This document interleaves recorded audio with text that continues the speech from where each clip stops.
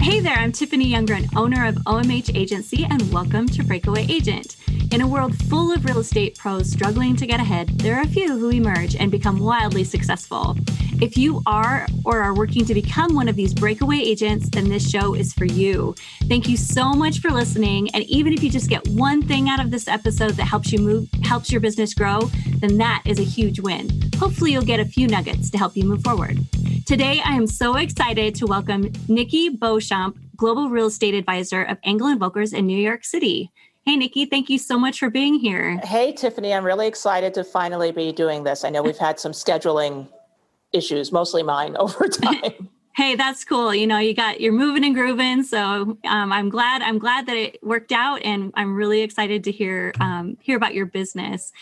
Nicole is an award-winning multilingual luxury global real estate advisor. She's a native Manhattanite who is trusted and respected globally by clients and peers as an expert in data and financial analysis, negotiation, marketing, and technology. Nicole came to real estate sales almost 20 years ago after a successful career in technology and finance. In 2014, Nicole joined Engel & Volkers in New York City as one of the first advisors and has been acknowledged for sales accomplishments as part of the Engel & Volkers America's Elite Advisors Club. Nicole, I can't believe you've been in it for 20 years. You look awesome. Sephora works wonders. I have to agree. That's awesome. Well, Nicole, how about if you tell us a little bit about yourself and what you do?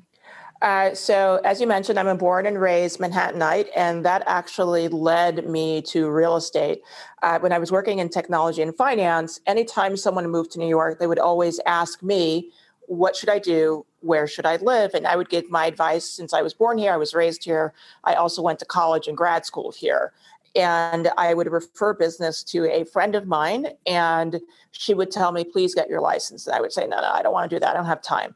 She would repeat it again, please get your license. I don't have time for that. One year she showed up at my holiday party, and my referrals that year had paid for her car. So she insisted that I get my real estate license. So I took a week and sat for the course.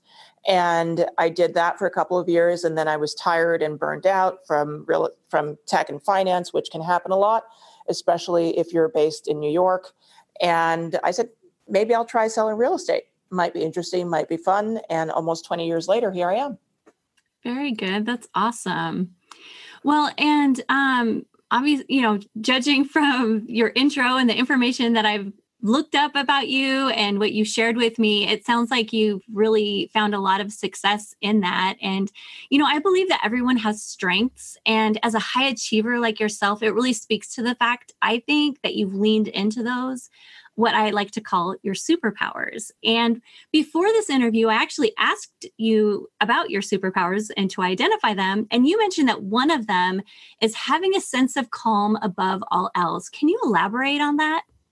I am sort of an atypical New Yorker in that I'm definitely type A, but I'm very calm and even keeled. And that leads to being sort of the calm voice in a room when everyone is stressed out about either the negotiation, or you're stressed out because you're not closing, or there's a flood. I'm the one who comes in and says, okay, let's take a breath. Let's figure out what we need to do and come up with a plan so we can manage it and get to the goal and the conclusion. So that's definitely been my strength. And also, I don't enjoy being stressed out. There are 10 million other things I'd rather do. And if you need someone who's stressed out and really frenetic, I am not the person. I will happily match you with that person and get a referral fee. And yeah, who likes that anyway? I mean, do people like that? I think there are some people who definitely do, but there are also the people who can appreciate that, you can call me, and I actually have had clients who will call me at like 11 o'clock at night, and they're super stressed out, and they are just very overly anxious. And this was before the days of do not disturb, where my phone would ring and I would absolutely answer at 11 o'clock at night. And I would kind of like talk them down and say, look, there's nothing we can do about it right now. Let's just take a breath. Let's talk to the attorney in the morning. Let's talk to the bank in the morning. You need to calm down and let us manage this. There's no need to get hysterical about it. Quite right. frankly. Exactly. I 100% agree. And I think a lot of times people worry about things that haven't happened yet. That's always my thing that I'm always saying is like, if it's not in front of me and it's not real yet, let's not worry about it. What do you think is the outcome? Like, I think it's really awesome that you understand the value of just being calm and, thinking through things before, while someone else is freaking out. What do you think is the outcome that like gives you an edge? Because also, don't you think people can, first of all, don't you think people can hone that skill? And second of all, what do you think is the outcome that they will see that would improve their business by being able to do that? I think that you can definitely hone that skill. I think that in the age of technology and this need to sort of instantly react to everything, or rather the perceived need to instantly react to everything, really does not lead to cultivating that sense of calm. These devices, you can put them on Do Not Disturb. I always advise my clients that if I don't answer in 5 minutes or 10 minutes or right away, I'm probably sitting in a meeting with somebody else and I'm giving that person the same attention that I give to that client when we're together. So unless it's directly related to what I'm doing with you, let me just give it some time. And so many of the questions that we could ask as agents do require thought. They require research. They require analysis. And you have to sort of present that back. And I'm famous for saying, I got that. Let me get back to you. Because I do know that some people do need that instant reassurance. But when we initially start working together, I explain that I like to give the attention to the people and what I'm doing.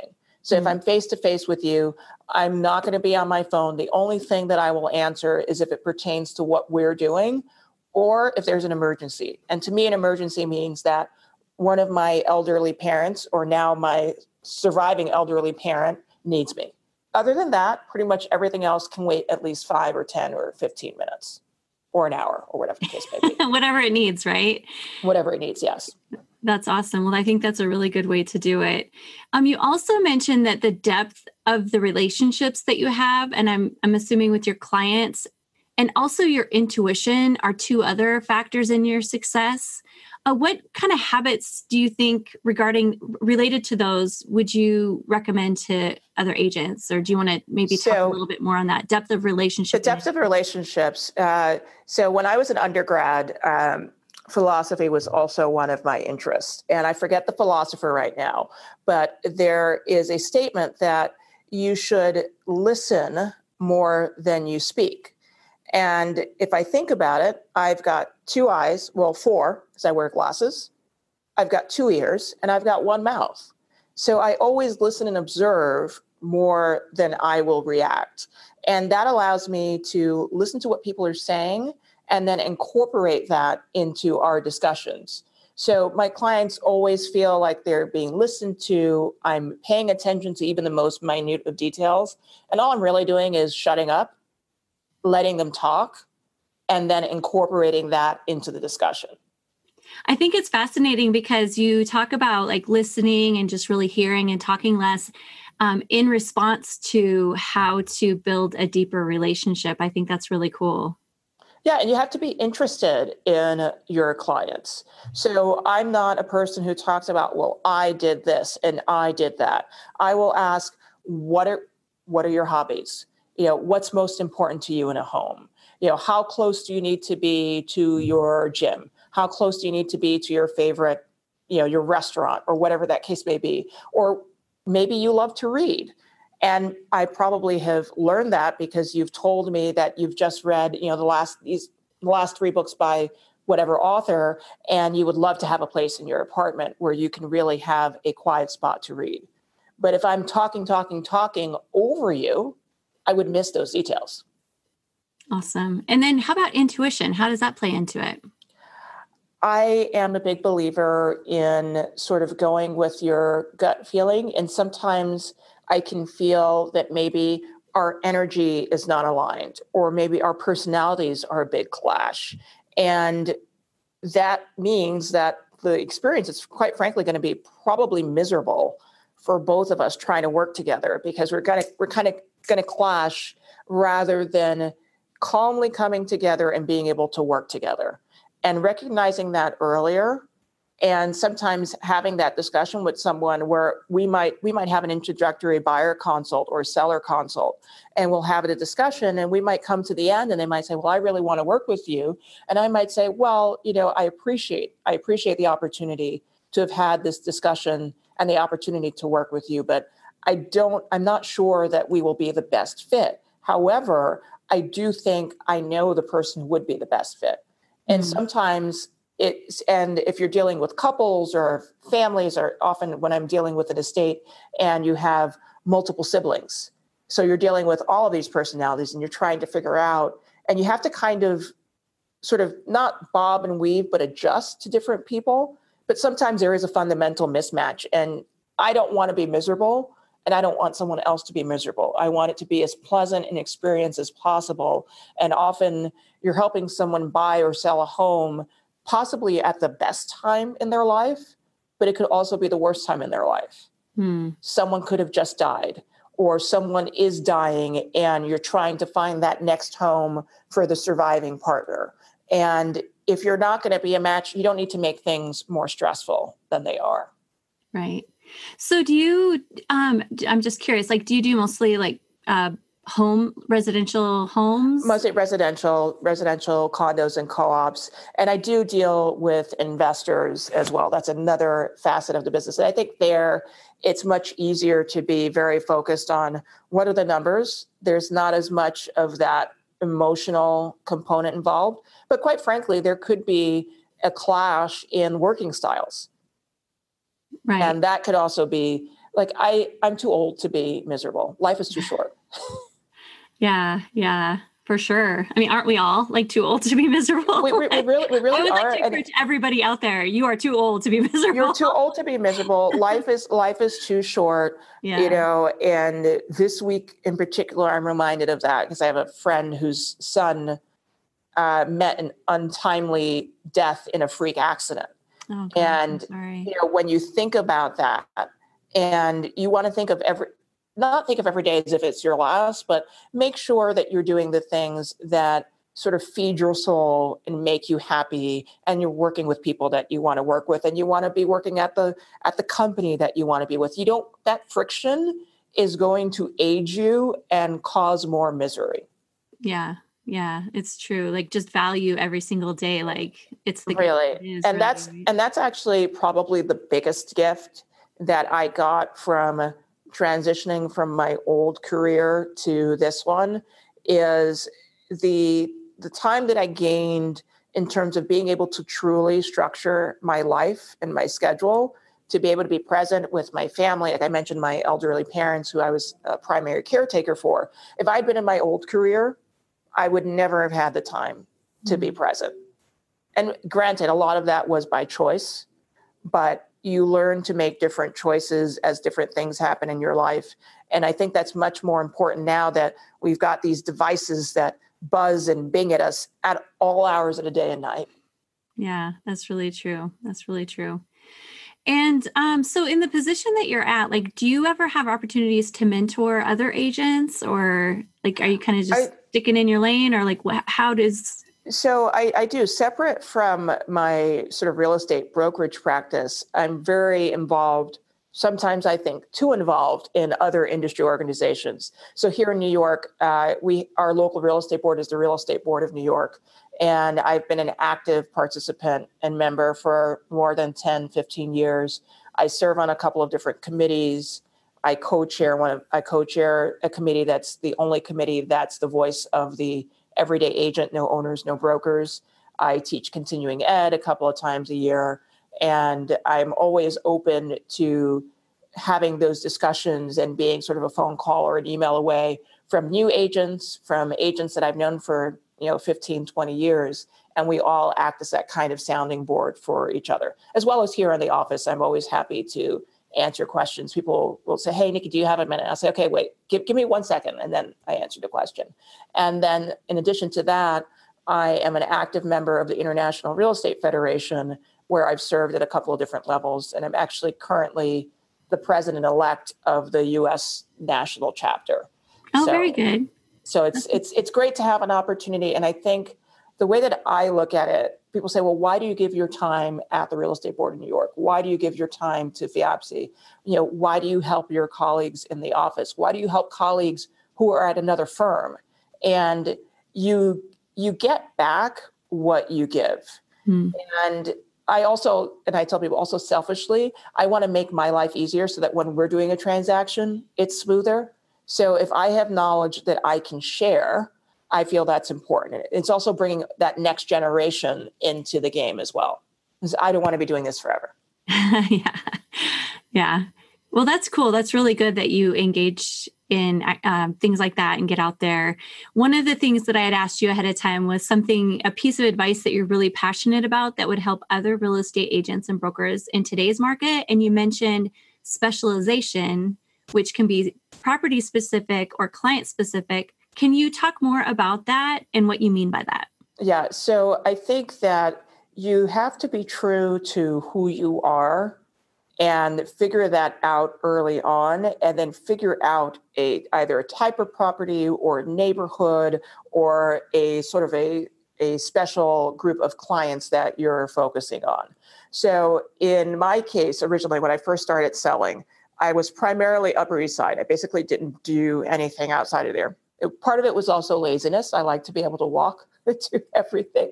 And then over time, I realized that so much of my business comes from the relationships that I have, that I really wanted to sort of go deeper. So as an example, my background is in finance and technology. So lots of my clients are, they're hedge funds, they're family offices, they're tech entrepreneurs. They are people who grew up in New York. They're people who went to my high school, to my middle school. Yeah, they went to school with me, or they know someone that I went to school with in college or grad school. And then that becomes sort of a specialization in its own way. And I'm usually the first call that people will make when they have any kind of real estate question. Even including, I have a fun story where two of my really good friends, their son decided he wanted to buy a house. And they're both Ivy League educated. I'm not the only real estate broker they know. As a matter of fact, their college friend is also a real estate broker in my market. And they said to him, well, you call Nicole and you tell her your idea. If she thinks your idea is a good idea, then we are 100% behind you. And so I spoke on the phone with him and I said, well, okay, I don't quite understand how it is that you made the money for the down payment, because he's a millennial. He was doing something. He was a sneaker arbitrage was how he made enough money to pay for a down payment for a house.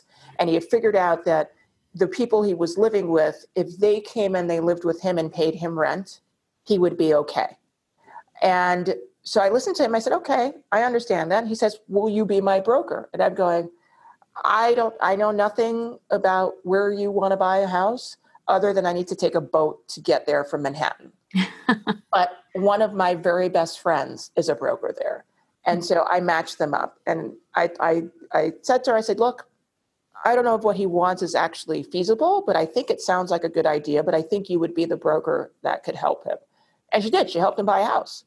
But the level of trust that my clients place in me to tell their kids, we will say yes if she says it's a good idea. And I think that's when I talk about like the depth of the relationships.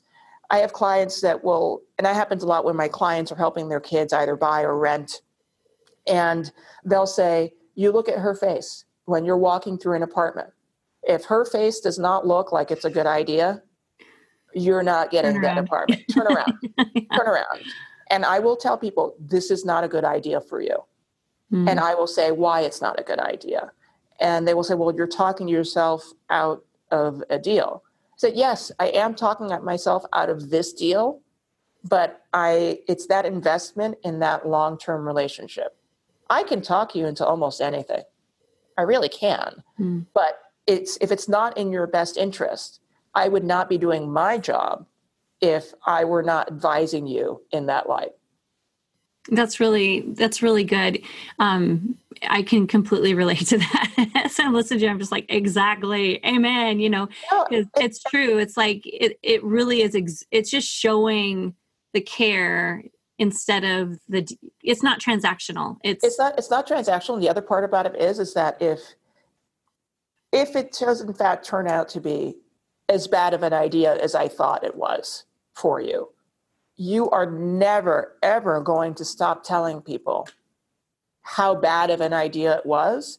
And you're always you'll forget a lot of people involved in that transaction, but you will probably never forget that I was the one working there with you. Mm-hmm. And that's the word of mouth you don't want. Right.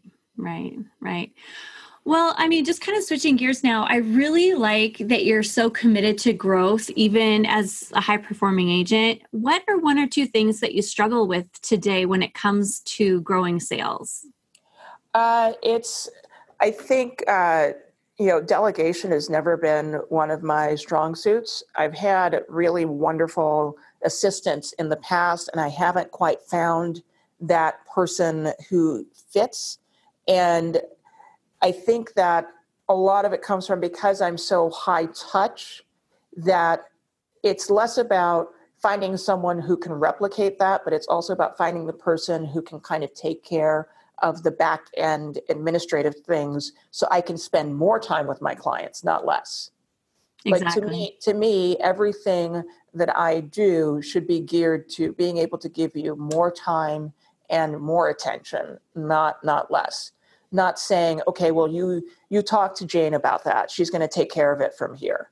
Like I never want to be that person. That's the same reason why, I have clients that often when I help them buy apartments for investment, sometimes they're small apartments, small studios. My clients will say, oh, you don't want to do that. And I said, well, it's part of my job to do that for you. It's a pleasure to be the person doing that. I don't want to hand that off to someone else and potentially have someone else come in and build a relationship with the client. And that's definitely a struggle. And I have accepted, I think in more recent years, the last 5 or 6 years, that I'm not for everybody. And that's okay. And my definition of success might not be someone else's definition of success. I like to sleep. I like to eat calmly in the evening with my family and friends whenever possible. I live in New York. I love to go to Broadway shows. There are things that I'm not willing to give up, but because I explain to my clients, there's a distinction, and I've explained this to other people before, there's a distinction between accessibility and availability. I will always be accessible, but I won't always be available. But if you advise me, I can make myself available. I can move things around. So if you tell me, Nikki, I need to talk to you at 11 o'clock on Thursday, 11 p.m. And I'll look and I'll say, well, I can't do 11 p.m., but I can do, I will do calls at midnight and at 1 a.m. if I have to.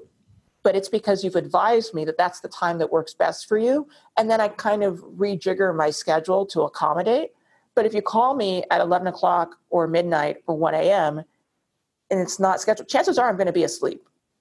But if you tell me in advance, that's the only time that works because you're traveling or you happen to, I have clients who are in Dubai, I have clients who are in Tokyo, I will adjust if I have the notice so I can kind of move things around. It seems like what you're speaking to both in delegation and what you're talking about with this whole idea of really setting boundaries for yourself and your clients, which does everybody a huge favor. We're talking about processes, right? So like, even when you're like, in fact, first I want to point out too, I'm really proud of you for saying that you struggle with delegating.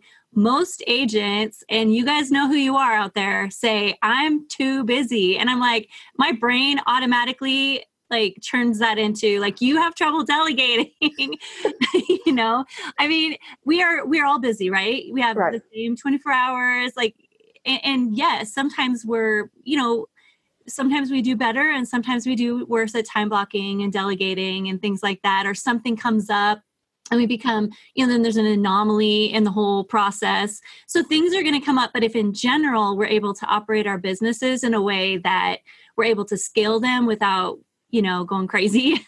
It has to do, it really speaks to processes. And I think that's one of the things probably that you're trying to grasp onto, which is how can I free myself up to not only sell more or the same with getting to do the stuff that you like the most and that it's your highest and best use, honestly. And Right. and the things that you just want to do, which also is your highest and best use. And But then be able to delegate and have systems in place for some support person or people to help empower you to grow even. Yeah, I used to call it, you know how you have a to-do list? Well, you should also have like a to-don't list. Mm. And a couple of years ago, I actually sat and I installed an app on my phone, and I can't remember the name of it. And I wanted to track the different things that I did and how long they took. Mm. And I was fascinated because often a lot of my clients are not based in New York. So I was fascinated by the amount of time that I had to spend in sort of that correspondence mode. It was the emails, it was the text messages, it was the conference calls. And then it was, the previewing of properties, or how long it takes to get from one place to another, or that it takes, I read articles every day, but it might take me 6 hours to put together a newsletter. And I go, well, that's not really the best use of my time. Or like, I actually do enjoy when I used to blog more. I love the process of actually writing. And I found that for me, that was a very good use of my time, because the way that I write is very infused with my personality, for better or worse. And that was hard for somebody else to do. So maybe if someone else put together the newsletter, but I put together, and I spent 3 hours on Saturday writing 3 blogs, things like that. But really, it's figuring out what are the things that I don't need to do, or what are the things that I can do more efficiently? Like, I'm not ashamed to admit that sometimes I need to leave a voicemail message, but I cannot risk getting the person on the phone, because I know that every time you're on the phone with this person, it's a 1-hour conversation. I will slide dial and leave a voicemail. Okay, gotcha. Because that's better than the 90 minutes that the phone call becomes. And that becomes a struggle. Or sometimes you tell people, I only have 5 minutes. And not everybody is good at respecting that you only have 5 minutes. Right. And so it's a struggle, and I find it's more and more of a struggle, because you walk around with one of these in your hand most of your waking moments. I don't take my phone into sleep at all. That's good. That's good. And it's not the first thing I reach for in the morning, because granted, I still have a traditional alarm clock that's across the corner from my bed, close to the door of my bedroom. And, things like that. And again, these are the conversations that I have with clients that, I'm generally pretty amenable to being available anytime from about 6 a.m. to 7 p.m. because I get up at around 4:30 or 5 for that's long story. So past 7 p.m., I ask, send me a text message, or let me know, hey, I need to speak to you at 8 o'clock, or I need to speak at 9 o'clock. And there are always variations for that. And I try with clients to figure out what form of communication do you want, for which reason? Do you want a text message? Do you want an email?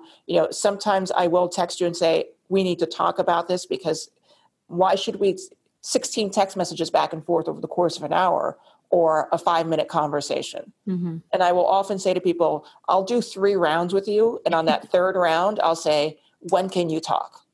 Right. Because that's exhausting, that back and forth. Yeah. My daughter, she's an agent in LA, and she's so sweet. Like, this is a mother's dream come true, is your daughter. Like, my husband and I were in real estate for over 15 years, and we had our own company, and so now, and he was 3rd generation realtor. So it's like DNA ridden, right? Yeah. And so with her, I mean, mom's dream come true is your daughter. Like, hi, mama, what do you think about this email? And so she'll call me and ask me all these questions. And that, that's always one of the things that we're talking about is, just honing in on, doing the right thing at the right time, and setting those boundaries and things like that. So the other thing I love is Boomerang. Oh, yes. Yes. Oh my gosh. Because yeah. I have it. I have it on my phone. I often go through phases where I can't sleep, or if it's one of those evenings where I'm dealing with people in Asia and I'm up until 2 a.m., I might want to write things, but you don't need to know that email is going out at 2 a.m. Right. Okay. So just anyone who's listening, Boomerang is a really powerful tool that you can, I know they have an app on Chrome that you can attach to Chrome that works through Gmail, and you can snooze emails. You can, if you want inbox zero, I 100% suggest at least looking into it and seeing how robust it is. There's a lot that you can do with it. And the scheduling is definitely one of them, as well as I don't like indication. Like I don't like little red indicators. So I am in love with Boomerang. So interesting you mentioned like little red indicators and things like that. I don't have notifications. I have notifications on my phone for phone calls, text messages, and WhatsApp. Those are the three things.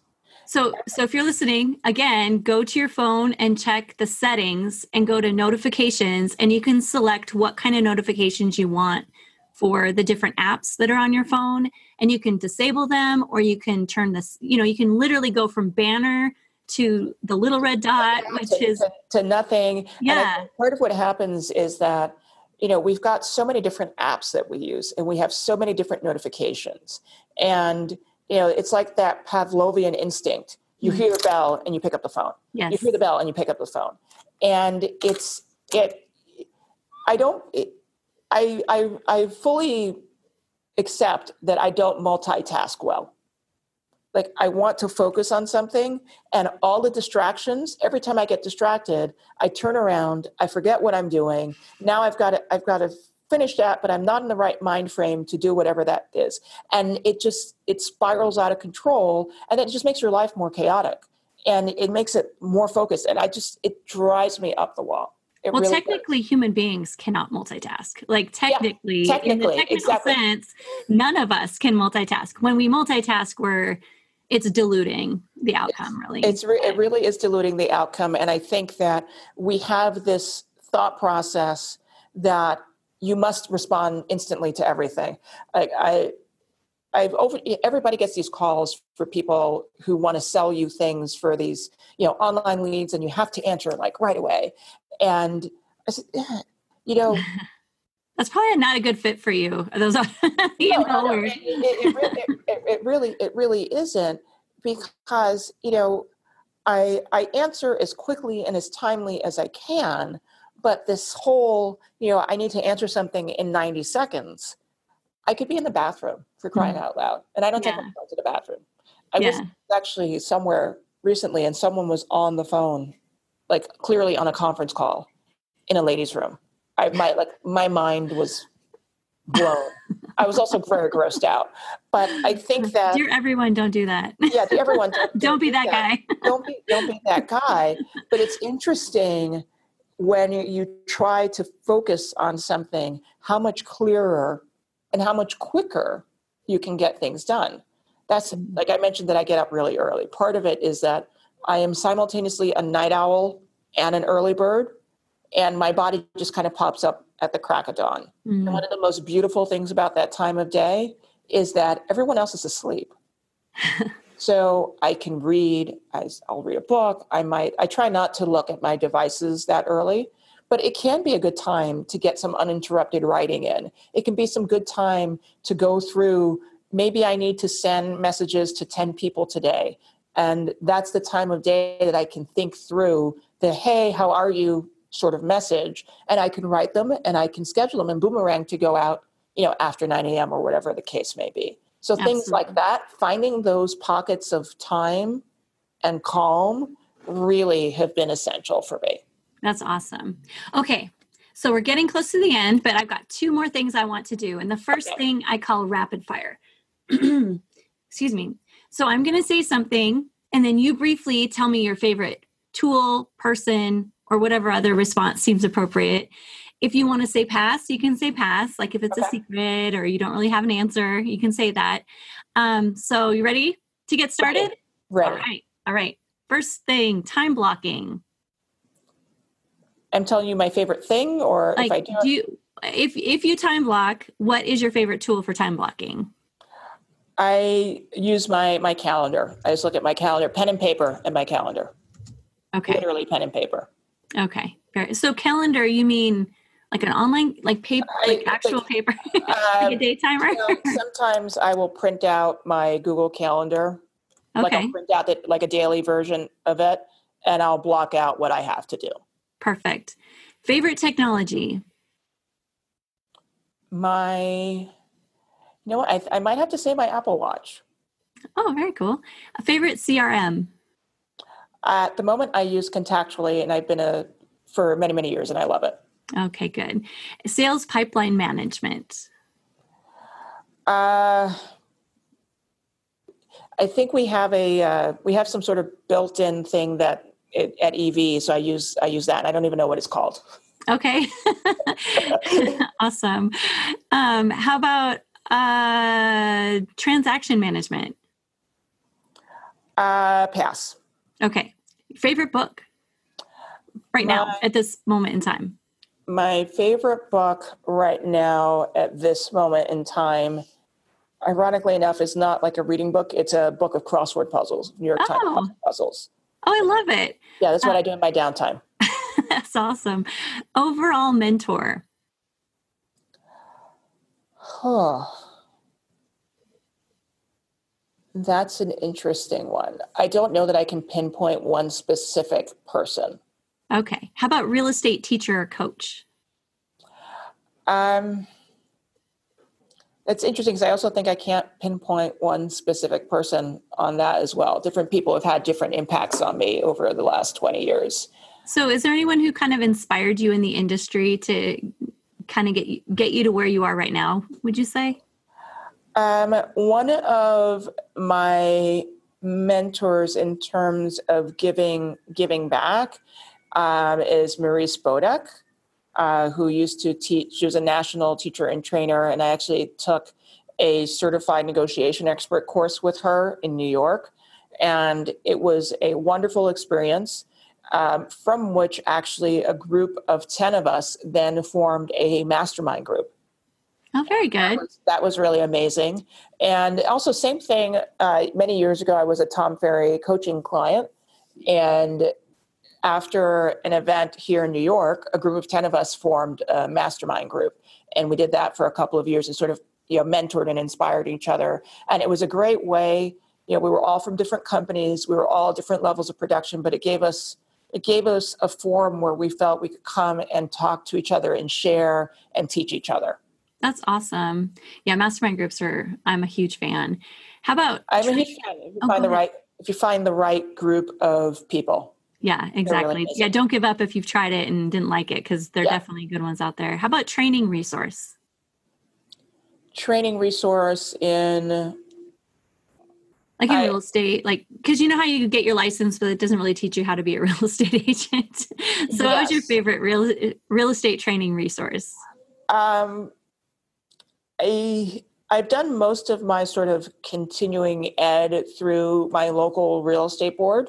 And one of the reasons that I have found that to be the most impactful is the teachers, who are usually have been successful brokers, and there are other great real estate attorneys, and also the quality of the networking and the other people in the room, where again, you can kind of find your twin in the room almost, or someone that you aspire to be to, and form relationships. I think that there are different companies that have really amazing training programs. I did, when I first joined E&V, I was here for about 6 weeks, and I did the EVCP, and it was a great way to understand and embrace the brand and figure out how to weave that into my personal narrative.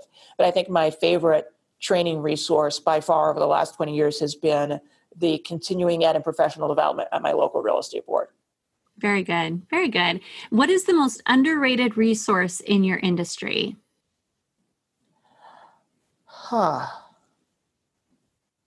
Underrated resource. Like something that you use, you're like, other agents overlook this. This is really awesome. So there have been several of those over the years. Um, I used to love something called Bifolio that was ultimately acquired by Zillow by Zillow a number of years ago. I use something called Urban Digs, which helps me do analysis of properties here in New York. I also use something called Compet, which is a similar platform. I think that might be, and also public records Okay. are an incredible source of information and ways to verify information. When you're sitting with someone and they say, yes, they've paid off their mortgage, but they actually haven't paid off their mortgage, or being able to really verify who the legal owners of things are. Mm-hmm. And I think that that's also something that probably comes up more often than not. You want to be sure that when you're dealing with, especially when you're selling something, the person who is trying to list something for sale is actually the legal owner. And going back and checking against your public records, I think is super, super valuable. And they're in different parts of the country. They're not always the most easy to navigate, but it's worth figuring out how, or figuring out, I know different MLSs pull from, I'm in New York, so that's a whole different conversation. Yeah. And yes. I know it's true that, and most of the time the local public records are different than the other. Like you can't just get trained on how to look up public records. They're all different, and it's just a matter of digging in and learning how to use it. So I agree 100%. We use those all the time, and I don't ever hear anyone talk about it. So it seems like you never hear anybody talk about it. This is true. Okay. So last question. Sure. I am a huge foodie, and I always end with this question. What is your favorite dish and where do you get it? Oh, my favorite dish. Like right now. Like if I showed up and I was like, hey, tell me what to eat and where should I go get it? What would you tell me? So one of my favorite things are, what do you call them? They're sort of soup dumplings. Oh. They're sort of dumplings, but with broth in them. And I consider them I think they're called juicy buns. I forget the name, jianbao, I think. I may have totally butchered the Chinese name for them, but they're amazing. So they're Chinese. They're Chinese. Because I'm like, I know there are dumplings and soup and a lot of different. Yes. They're Chinese, and I think they're called jianbao. I may be mispronouncing or misremembering, but they're amazing, and they're kind of like my comfort food. I can always eat those. And where would you get them? Where would you? So there's Joe's Shanghai down in Chinatown on Powell Street, and then there's a different place that I love to go to, but I can never remember the name of it. Okay. I can only remember how to get there when I'm down in Chinatown. Okay, awesome. Well, if you send it to me after this, I actually have a Yelp list. Okay. So if anyone's like, hey, you always ask everybody that, except for a couple of my guests have said like my husband's mashed potatoes and things like that. Those are not on there. But other than that, we do have like a map. You can see it. So I have like a collection of the Breakaway Agent best spots and best things to eat. So if you send it to me after, we'll be sure to include that as well. I'll send it to you. I mean, everybody could say, oh, there's always pizza, but I am kind of on a low to no carb mode. But one of my favorite pizza places is a place called Farinella, and they're on Lexington. There's actually one right by the office here, and there's one near my apartment. And there's just super fresh, super light, and not classic New York style pizza. Classic New York style pizza, Joe's Pizza is probably one of my favorites, and Patsy's. Well, now you're just making me hungry. So, sorry. You have all these good. You're like, oh, I mean, it's about dinner time for you. So you're probably like, what does sound good right now? What does sound good? Yeah. Well, Nikki, thank you so much for being here. I really appreciate it. This is so much fun. Thank you so much. Of course. And I think you give us some really good takeaways. I mean, from the whole idea of just really listening and developing these good relationships to how to manage your business so you can enjoy it more. But I really think the nuggets, like the really good people should be getting their pens out, came at the end when you were naming off all those tools. So, but maybe that's just me. I'm a total geek like that. So thank you. And thank you so much to everyone who's listening. And remember, the best is yet to come.